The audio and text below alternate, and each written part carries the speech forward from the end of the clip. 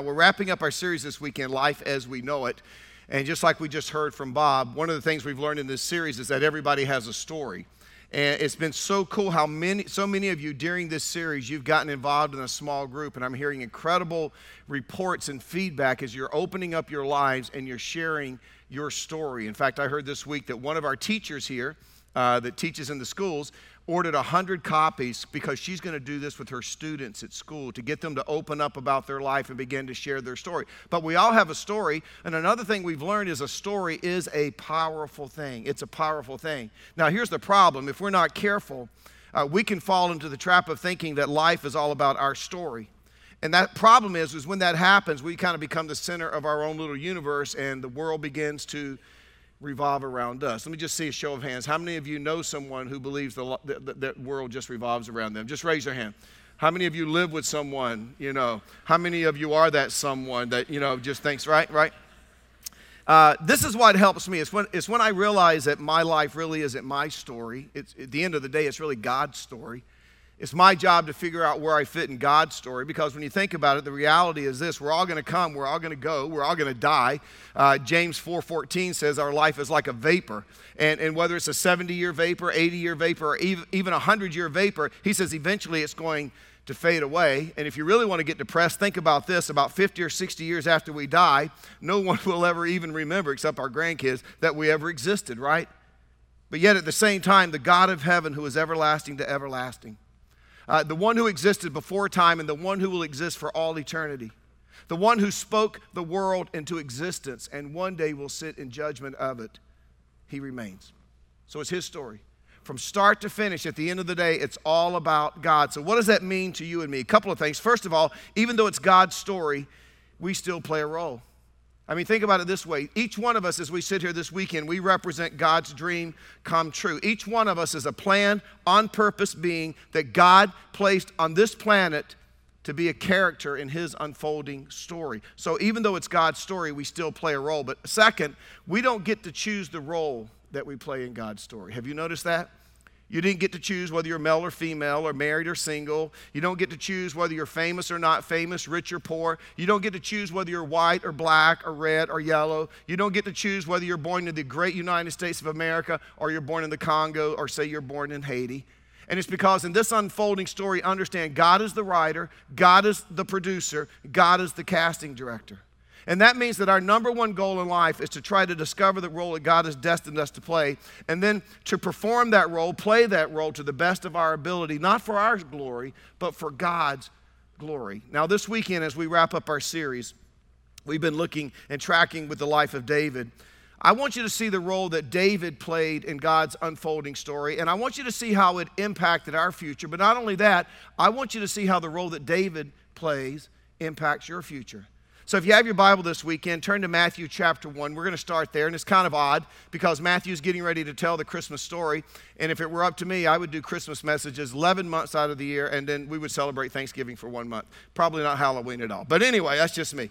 But we're going to look at a passage that we normally associate with Christmas, but I want to start here because I want you to see how closely it relates to David. When Matthew writes Matthew chapter 1, he goes all the way back into Jesus' past, his family tree, his genealogy, and he introduces us to Jesus' relatives. And this is what Matthew writes in Matthew chapter 1, verse 1. This is the genealogy of Jesus, the Messiah, but look at that next phrase, the son of David. There's our guy. And you probably have heard that a million times, but you've probably never paused to think about the significance of that little statement. This is the genealogy of Jesus, the Messiah, the son of David.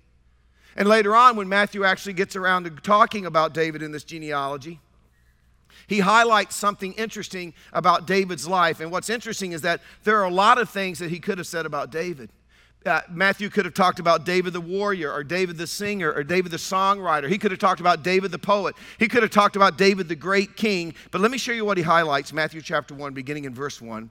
This is the genealogy of Jesus the Messiah, the son of David, the son of Abraham. Abraham was the father of Isaac, Isaac the father of Jacob, Jacob the father of Judah and his brothers, Judah the father of Perez. Someone pointed out to me that that's the first Hispanic in the Bible, right there. Judah the father of Perez and Zerah, whose mother was Tamar. Perez the father of Hezron. Hezron the father of Ram. That's a great name, by the way, Ram, right? Ram the father of Amminadab, not so much. Amminadab the father of Nahshon. Nahshon the father of Salmon. Salmon the father of Boaz, whose mother was Rahab don't fill in the blank, you know. Boaz the father of Obed. And I told you, Laura and I just moved to Holly Springs. My one fear about moving to Holly Springs is that Laura was going to get pregnant, because there's something about living in Holly Springs, if you've ever been to our Holly Springs campus. Every adult has a child. It's amazing. 50 child. It's like there's something in the water there. But I told her, if like Abraham and Sarah, she does get pregnant, we're going to name him Obed. Obed Lee. You know a name like Obed Lee, you're playing in the NFL. You know what I'm saying? But anyway,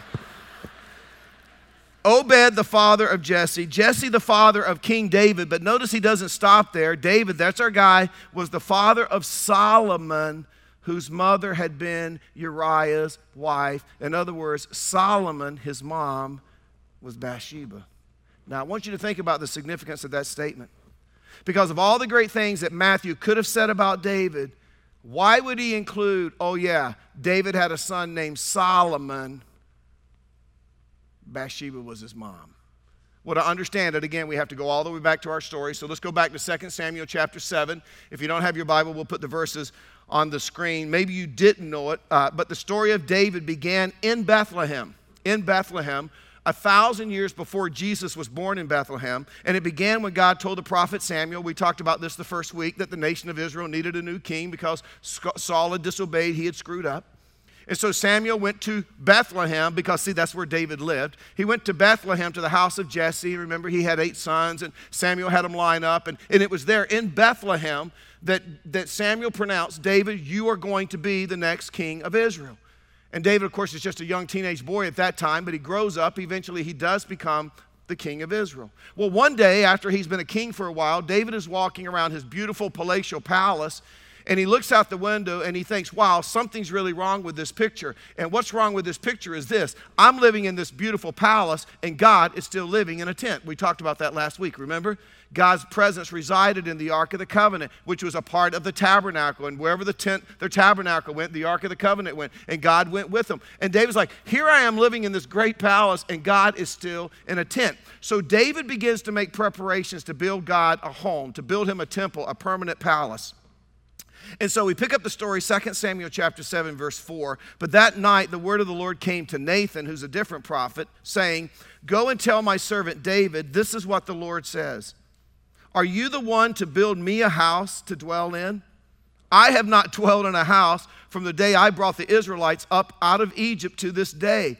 Look, this is what God says. Somebody last week said I was disrespectful talking about God in the box, moving around and everything. This is what God said. I have been moving from place to place with the tent as my dwelling. So he just verifies what I was saying last week. Wherever I have moved with all the Israelites, did I ever say to any of their rulers, whom I commanded to shepherd my people Israel, why have you not built me a house of cedar?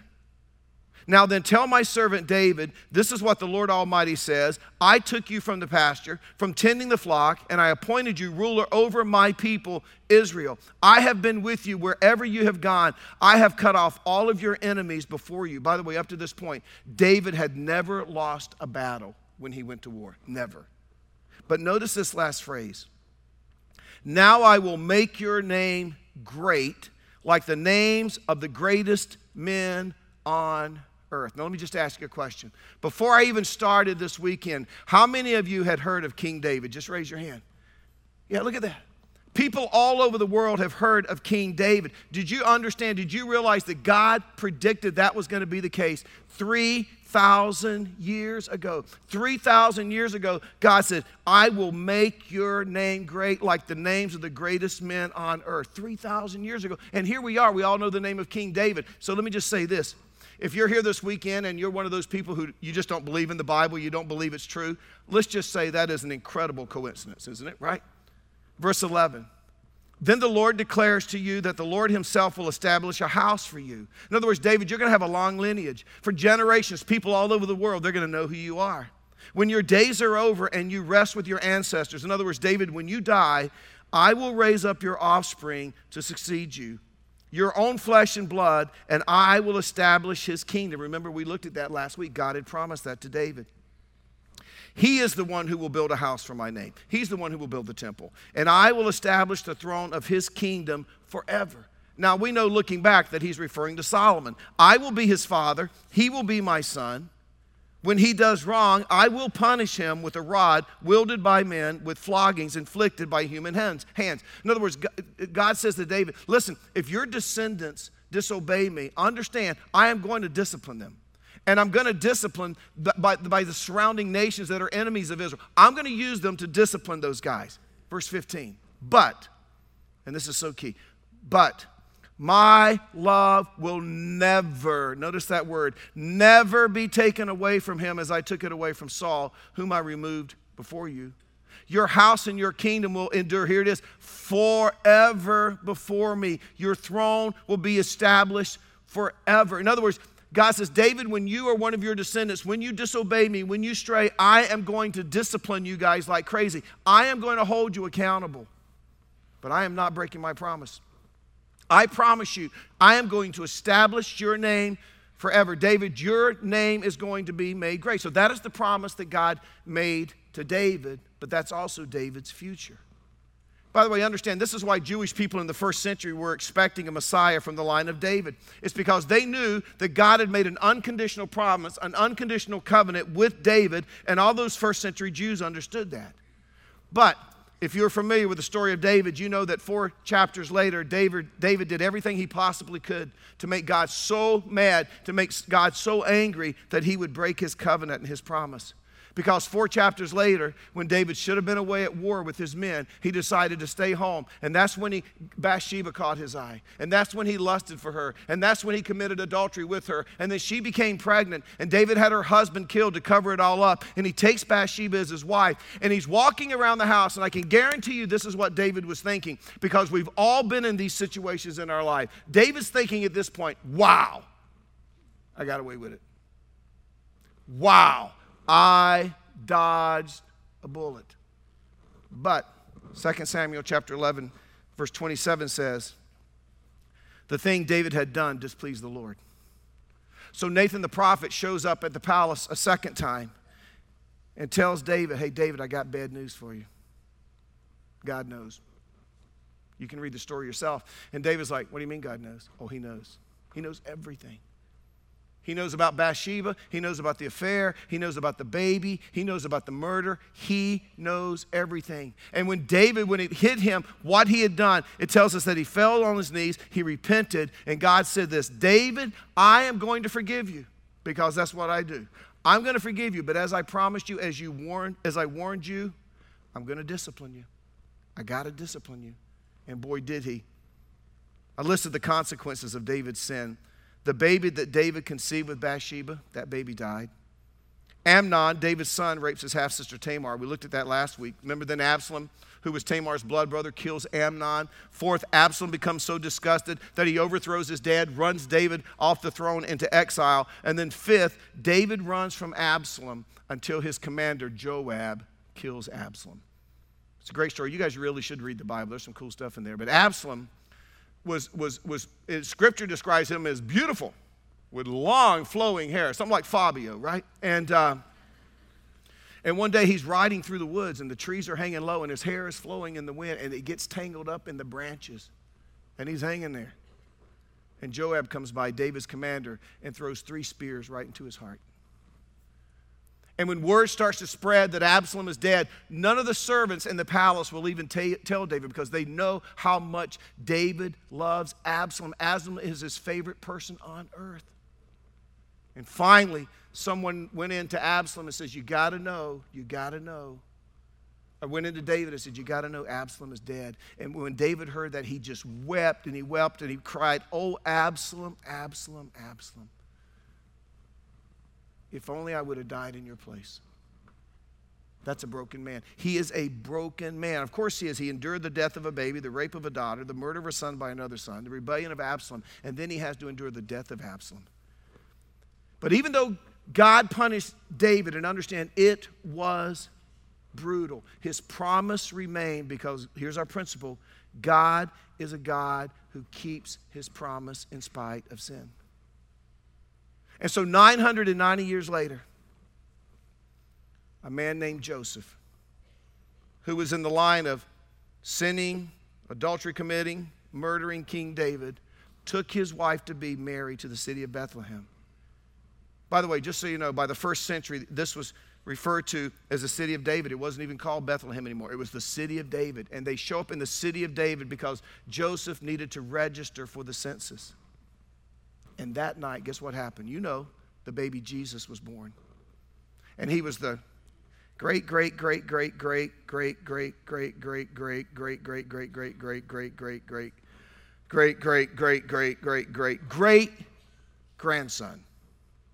of David, the king and the murderer, because God keeps his promises. And through the Messiah, just as God said, David's line is established forever. And now maybe you understand why Matthew draws our attention to this huge indiscretion in the life of the man, this is what I want you to see, who is most closely associated with David. I mean, how could he skip over this?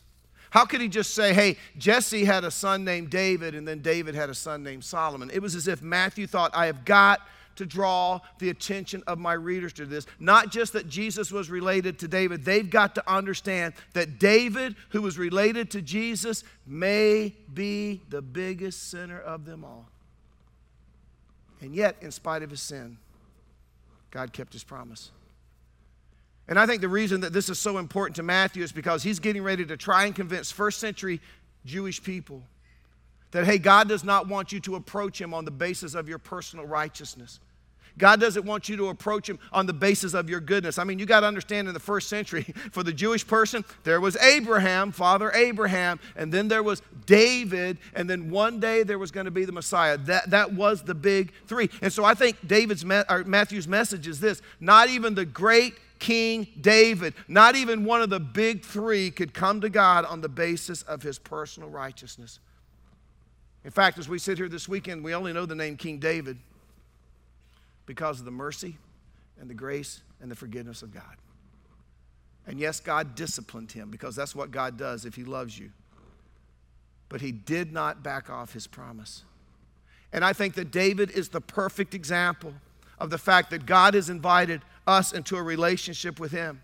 And that relationship, it isn't dependent on our consistency. Our relationship isn't dependent on our goodness or our personal righteousness. It is all about the mercy and the grace and the forgiveness of God. Now, I told you I was going to tell you how your future ties into David's future. Now think about this. 1,000 years after Samuel showed up in Bethlehem to announce that David was going to be the next king of Israel, 1,000 years later, the angels show up in Bethlehem to deliver a message to some shepherds who are on the hillside. And the message was that of a future. This is what they said, Luke chapter 2, verse 14. It's familiar. Glory to God in the highest heaven, and on earth, peace.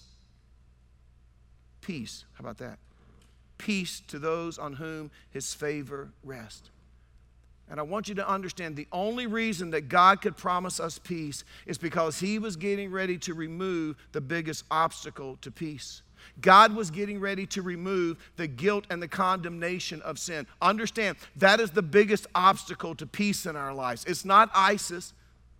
It's not what's going on in Syria. The greatest barrier to peace in our life is that sense of guilt and that sense of condemnation that destroys our relationship with God. God was getting ready to invite all people, and this is what the angels were saying. God was getting ready to invite all people to abandon the, hey, I'm trying to earn peace with God system. Have you ever got caught up in that system? I'm trying to earn my peace with God. I think most of us know what that's like. You know, I'm going to do better. I'm going to try harder. I'm going to give more. I'm going to read the Bible more. I'm going to go to church more. I'm going to serve more. I'm going to dig deep and make it happen. I am so going to impress God that he's going to want to be in a relationship with me. God says, bad news is it doesn't work that way. Good news is I have new news for all the people. New news, good news, not just Christian people, not just Jewish people, not just holy people or church people, not just Baptist people, not just Catholic people.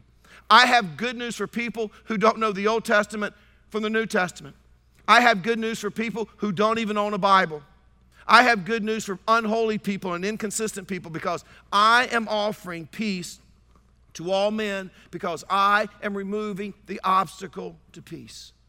I'm going to take care of your sin issue through what my son Jesus is going to do on the cross. Now, that's the gospel. And if you are searching for peace, remember the Old Testament prophet, we look for peace, peace, but there is no peace. Do you feel like that? When you watch CNN and Fox News, you look like, wow, we want peace, but there is no peace. God says the only way to peace is through my Son, Jesus Christ. That is the only way you're going to find peace. But I will tell you this, as long as you're trying to earn your peace with God, and you're working your way into a relationship with God, you're never going to find peace. I'll never forget one Saturday, I had one of those knocks at the door. Remember those knocks where you open the door and there's somebody? I would just like to share something with you. Do you have a few minutes? I always invite those people in because I'm thinking this will be fun. And so they were sharing of course, they don't know what I do. So they were sharing their religion and why they do what they do. And I said, I'm really impressed that you guys are out here on a Saturday morning knocking on doors, man. I can't get my people to come to church on Sunday, but you're out knocking on doors. Why do you do that? Well, you got to be good and you got to do good. If you want to go to heaven one day. And I said, oh, that's interesting. So how do you know when you've done enough good? They just stared at me.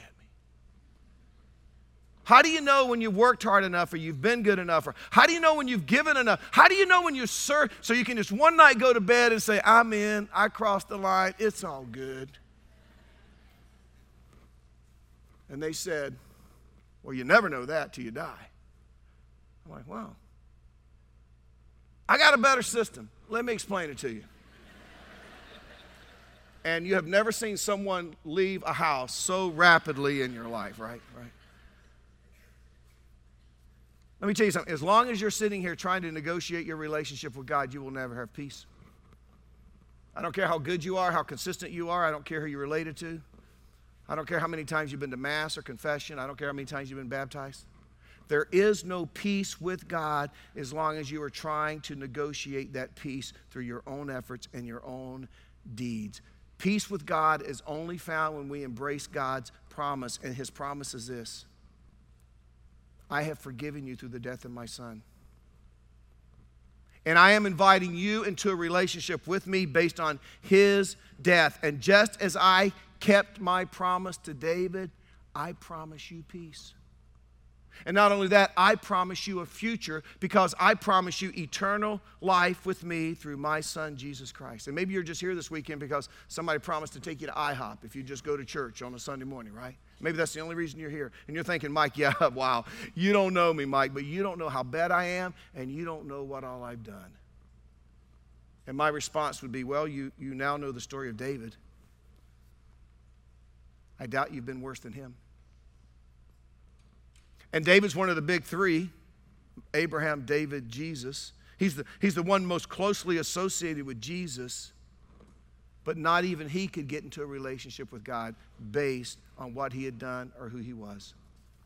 He still needed the grace, the mercy, and the forgiveness of God. And I think that's why when Matthew got to David, he couldn't just keep going. He couldn't in the genealogy just talk about all the great things that David had done, that how he expanded the borders of Israel, how he made it one of the wealthiest nations on earth, how he never lost a battle, how he wrote all of these Psalms. He couldn't do that because David was the perfect example of a sinner in need of a Savior. He was a perfect example of a sinner in need of forgiveness. He was the perfect example of someone who had disobeyed God ridiculously, but yet still experienced the faithfulness of God. And what I want you to hear is this: as God has done for David, God has done for all of us if we are willing to receive the free gift of salvation made possible through His Son, Jesus Christ. Now, let me just tell you something. At the end of the day, that is really the only control you have over your future. Have you thought about that? I mean, think about it. You can be sitting here this weekend married. There are people sitting around you who could tell you that could change tomorrow. There are some of you sitting here, and you're wealthy by the world's standard. I mean, you've got the world by the tail when it comes to finances. But there are people sitting around you right now who could tell you that could change tomorrow. Some of you are healthy. You're like, you got your health, you got everything. I'm telling you, there are people sitting around you right now who could tell you that could change tomorrow. You have no control over that. You're alive. I'll be gathered with a family tomorrow beside a grave, good friends, who could tell you that could all change tomorrow. Listen, if you've watched the news since Friday, you know you don't have any guarantee of anything. You could walk into a theater, a concert, a McDonald's, a sporting event. One day it'll be a church. You have no idea what tomorrow holds. You have no control over the future. But think about this. As you sit here this weekend, you get to decide, you get to choose how you're going to spend your future. You've got two options. There's only two, because you are going to die. I guarantee you that. Statistics are pretty good. 1 out of 1 people die. And the big question is, what's next? And I'm going to do a series on this in January and February. What is next? What do the end times look like? What can we expect? But one of the questions is this: is there a hell? Second, would a loving God send someone there? And I want to tell you, I'll give you a little sneak preview. Oh, there is a hell.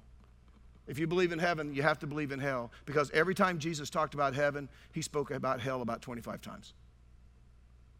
So the question is, would a loving God send someone there? And the answer to that question is no. A loving God would not send someone to hell. You choose to go to hell. God has done everything he possibly can to keep you from going there. So if you go there, it's because you choose to go there. And the way you choose to go there is by choosing not to be in a relationship with God and accepting that free gift of salvation so that you're guaranteed a place called heaven with God when you die. Pretty simple. Doesn't matter what you've done. Remember the thief on the cross? Hey, Jesus, remember me later on today, would you? When you get to paradise? And Jesus says, well, you know what? We got to get you baptized. No, he didn't say that, did he?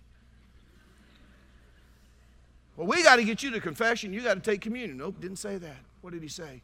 You believing in me? You putting all your stock in me? I'll see you on the other side, right? It doesn't matter what you've done. It's matter what God has done for you through his Son, Jesus Christ. Understand, you get to choose life now. You get to choose purpose now. You get to choose peace now.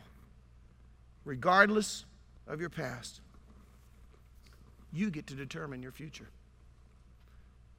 And if something about this sounds too good to be true, then you understand it. Because it is too good to be true. And that's why when Paul was trying to describe Jesus coming to this earth and God giving us the gift of his Son for salvation, he ran out of words and he said, I don't even know how to, awesome. And no, you know what? It's indescribable. I can't even think of a word to describe it. And it's the offer that God holds out to you. But he's a gentleman. He's a gentleman. So at the end of the day, it's your choice. Now, I want us to bow our heads, and I want to just talk to you for a second. I mean, you got a choice today, many of you. You can go to heaven. You can experience life, peace, and purpose now. But I will tell you this, by rejecting God's offer of salvation, you're choosing hell. And I'm not telling you that to scare you because I grew up that way. That's not my point.